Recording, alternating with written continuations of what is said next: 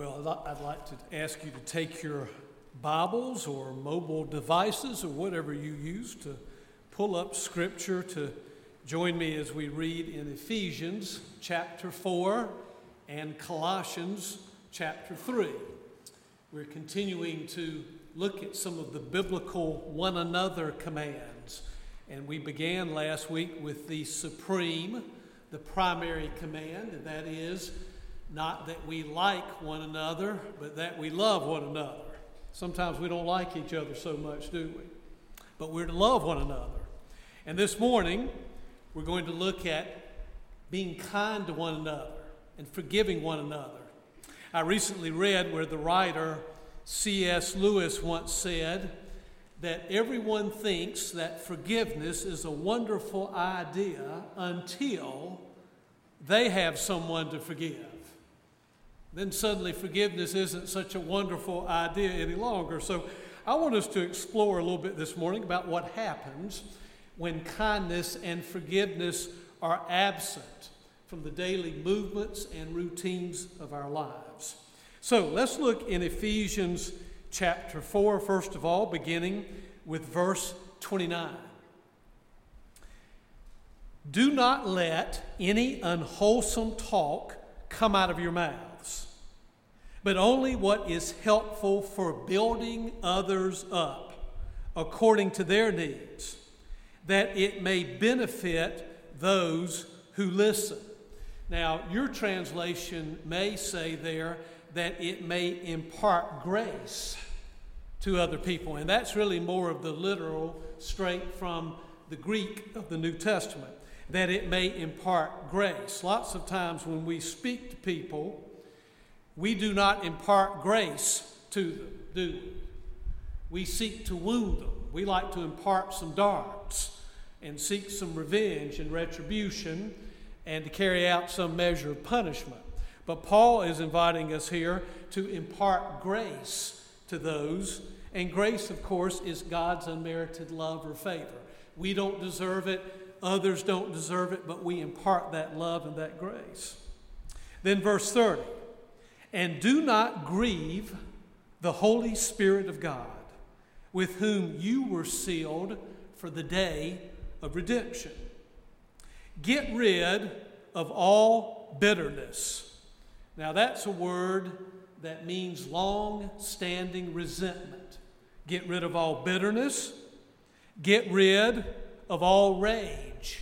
That's a quick rising, sudden, passionate anger that blazes up very quickly and just as quick dies out. And then Paul writes for us to get rid of anger. Now that's a word that means a long-standing anger or rage or wrath. A person broods over it over the course of time, and they seek to or desire to find some revenge and punishment from it. So Paul says get rid of the bitterness, the rage, the anger, brawling, and slander.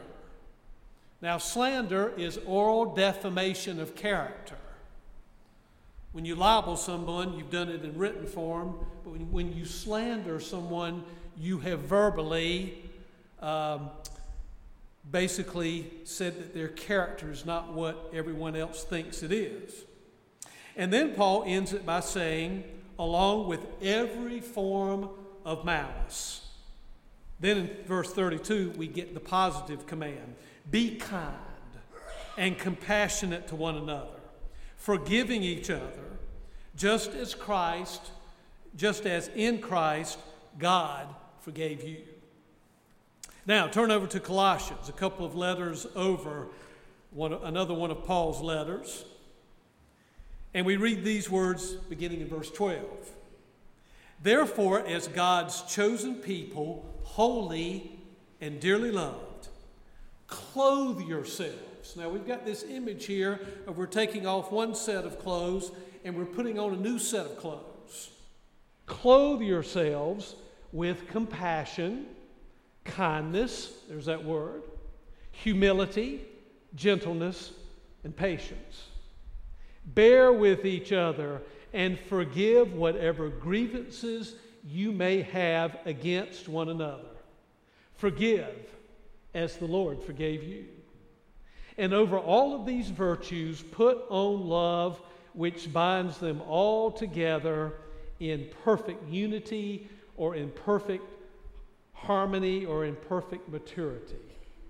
Sisters and brothers in Christ, this is the word of the Lord, and together let us say, thanks be to God. Now, you know, Peter asked Jesus one time in Matthew chapter 18. He said, Lord, how many times should we forgive someone else? 7 times? Now, where did Peter get that number 7? Well, you know, it was the teaching of the rabbis of ancient Israel and also of the prophet Amos that God only forgives you 3 times. 3 strikes and you're out. And on the 4th time, you receive some punishment from God. That was the teaching of the rabbis and of the prophet Amos. So Peter's kind of expecting Jesus to commend him because he takes the number 3, multiplies it by 2, and adds 1 to good measure. Gets 7. Lord, how many times should we forgive someone? 7 times? And I'm sure Peter's expecting a commendation from Jesus, and Jesus instead replies, no, Peter, you're to forgive your brother or your sister 7 times 70. Now, there's some discrepancy in the original Greek language because some translations have it 77 times. And we don't know if Jesus said 77 times or 7 times 70. If he said 77 times, he may have been pulling from the story in Genesis chapter 4, the first book of the Bible, about a character by the name of Lamech. And in Genesis chapter 4, Lamech says, I'm going to exact revenge on a man who has done harm to me 77 times. So if indeed Jesus said 77 times, he may have been pulling back from that story of Lamech in Genesis chapter 4 and essentially saying in the opposite fashion, we forgive people 77 times. But regardless of whether it was 7 times 70 or 77 times, we know that Jesus was trying to point out that forgiveness doesn't have any limits. We forgive to the same extent that God forgave us. And then Jesus does an interesting thing. In Matthew 18, he tells a parable. It's a parable about a servant who works for a king. This servant has embezzled millions of dollars of government money, tax money. He's embezzled that money, and the king finds out. And he's on the verge of throwing this servant into jail. When the servant gets down on his knees and he begs for time to repay the millions of dollars that he's embezzled of government money. Now, if that happened today, we wouldn't find a lot of mercy and forgiveness, right? You wouldn't even have a chance to repay it. You'd be sent to jail. You'd be tried, probably convicted. And if you could, perhaps after serving a jail sentence, maybe pay the money back. But you know what this king does? I mean, it's amazing. The king forgives the debt. He just wipes it out and pretends that it's not there.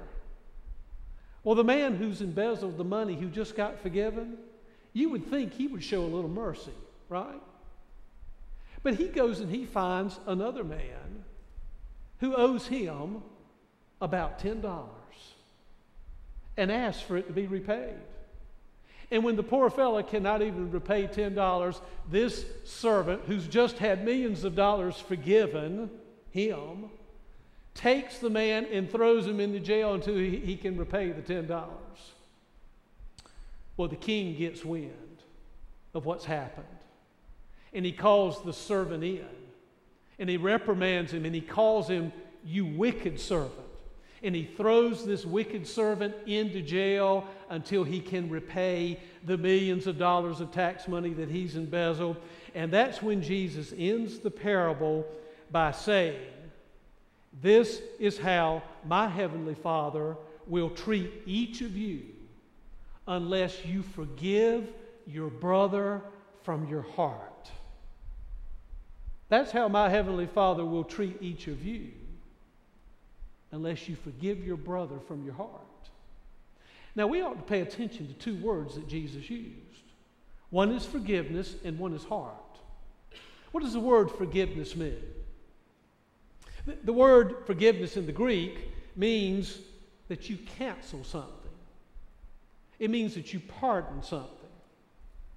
It means that you let it go, that you let it be, that you leave it behind, in contrast to seeking revenge or retribution like Lamech did in Genesis 4, 77 times. That's what forgiveness means. You cancel it, you pardon it, you let it go, you let it be. What does the word heart mean? Well, the heart, when Jesus said, unless you forgive your brother from the heart, he was not talking about the organ that beats. He was not talking about a feeling where love, an emotion emanates. The heart, biblically, is the inner core of the person. The heart is the command center of the person. The heart is the will. The heart is where choices and decisions are made. So Jesus is saying here, just as we noted last week about love, that love ultimately is not an emotion or a feeling, but love is a choice. Jesus was noting that we make a choice when we forgive to let something go from the heart, from the command center. Why do we do it? Because God's graciousness to us in letting go and pardoning and canceling and forgiving our own sin. We let it go because of what God has done for us, and we also let it go because of what a lack of forgiveness does to us and to others ultimately. Now, I just want to throw out a possibility to you this morning. Here's something you really ought to think about. If you are struggling with forgiving someone, there's this anger or this built-up rage or bitterness or resentment deep within you, and you find yourself on occasion kind of acting out mentally or verbally or physically that rage, that anger, that bitterness. So we've got someone here you're really struggling to forgive. I want to suggest to you this morning that it could be the case, possibly, that you're really angry at someone else. It could be a significant person from your past with whom you still have some unresolved issues. And that person from your past and those unresolved issues are still fueling your unforgiving spirit. You really ought to pay real close attention when you get angry with someone and you can't find it within your heart to forgive that person. You really ought to take a long look into your past to make sure that there's not someone way back yonder that you're really angry with and for whom you've not been able to offer forgiveness and kindness and reconciliation. So, forgiveness, it's not a feeling like love. It's not an emotion ultimately. It's an act of the will. It's an act of the heart. It means we let go, we cancel, we leave behind the junk. Why? Because of the degree to which God has already forgiven us, and it ultimately becomes a gift that sets us free and can set other people free who are caught up in that cycle too. Now, let's get down to the bottom line this morning. What happens to us individually, corporately, in our communities, in our churches, in our nation, and in our world? What happens to us when forgiveness and kindness are absent? It's not rocket science, folks. It's really pretty simple. Here's what happens to us when kindness and forgiveness are absent. We risk destroying long-term and long-time friendships. We risk destroying marriages and families. We risk destroying work systems, social systems, educational systems, and political systems. And yes, when kindness and forgiveness are not enforced, we risk destroying church families, communities of faith. I don't think I have to tell you this morning about the political rancor and ugliness and divisiveness that exist in our country and in our world today. That ugliness, that political rancor, is pitting friends against friends and neighbors against neighbors and even family members against family members. And what you and I need to understand very clearly, without any doubt in our minds, is that most of the rhetoric that we're hearing in the social, political, economic, educational world, just pick the arena that you want to, most of the rhetoric that we're hearing today on all sides is distinctly unbiblical. And we might as well call it what it is. It is distinctly unbiblical, and it is not Christian. People write things today in emails and in text messages and on social media that would never see the light of day formally in a phone conversation or in a personal one-on-one conversation. And folks, it's just plain wrong, and it's plain sinful of how we have been sucked into a system, economically, educationally, socially, our political parties today on both sides. We've been sucked into something that is distinctly not biblical in orientation in how we are relating and talking to each other. We let the smallest and most insignificant of things said or done damage our fragile egos. And we quickly forget the words of Scripture to be kind to one another, to be compassionate to one another, to forgive one another. We forget those words as if they do not apply to us at all. And the last time I checked, if they apply to us and we don't practice it, it's called hypocrisy. So let's just don't fool ourselves when we do and say one thing and on the other side say, oh, but we believe this. And perhaps the greatest damage that occurs when we are on the outs with each other because of our lack of kindness and our unforgiving spirits, the scripture out of Ephesians that Paul wrote this morning tells us that we grieve the Holy Spirit of God. Paul said in Ephesians, do not grieve the Holy Spirit of God with whom you have been sealed for the day of redemption. When we do not show kindness and compassion and forgiveness, and we have this uncivil way in which we relate to each other individually, corporately, in our communities and in our nation, when that occurs, we need to understand we grieve God's heart. Now, I don't know how it was with you when your children, if you have now children in the home, or you had children in the home. I don't know how it was with you when they started fighting and feuding with each other and arguing and bickering. But when that happened in the Rogers household, it grieved our hearts. And my guess is when that happened between my brother and me years ago, it grieved the heart of my mom and my dad. We shouldn't fool each other into thinking that God's heart is not grieved when His children do not practice clearly what is written in His Word, to be kind to one another, to show compassion, to show love, to have that forgiving spirit. So this morning, I want to encourage you to take some words from the late Glen Campbell. You remember the singer Glen Campbell? Died about a year ago, sadly, of Alzheimer's. Glen Campbell had a song years ago entitled, Try a Little Kindness. And I'd like to throw in the word forgiveness too. Try a little kindness, show a little forgiveness in your life. When you're driving along on the highway and someone cuts in front of you, assuming that it's not endangering you and you don't need to hit the horn to avoid a wreck, you're just hitting the horn to show your displeasure, how about showing a little kindness and letting that driver in front of the lane in you?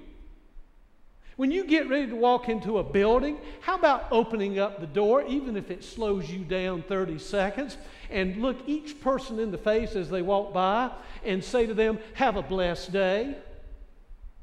I've never had one person that I've done that for that has not smiled back at me and said, "Thank you, you have a blessed day, you have a good day too." How about refusing to write ugly words on social media? How about refusing to read ugly words on social media? I'm going to be honest with you. I do not read the Bless Your Hearts column in our local newspaper any longer. Because number one, I don't think that you ever ought to write something that you're not willing to sign your name to. And number two, a lot of what's in it is ugly, unkind, mean-spirited words. Refuse to read the unkind stuff that's out there. As the church sign says that I read about, tweet others as you would have them tweet you. Don't be too big to say to someone, "I'm sorry. Will you forgive me? I messed up. I didn't realize what I said or did hurt you. I'm sorry." Don't be too big to say, "I forgive you. I forgive you." Show a little kindness. Show a little compassion. Show a little forgiveness. And let's all start for a change acting like we are Christians. They'll know we are Christians by our love, says the song. Let's just not talk a good game. Let's live it as well.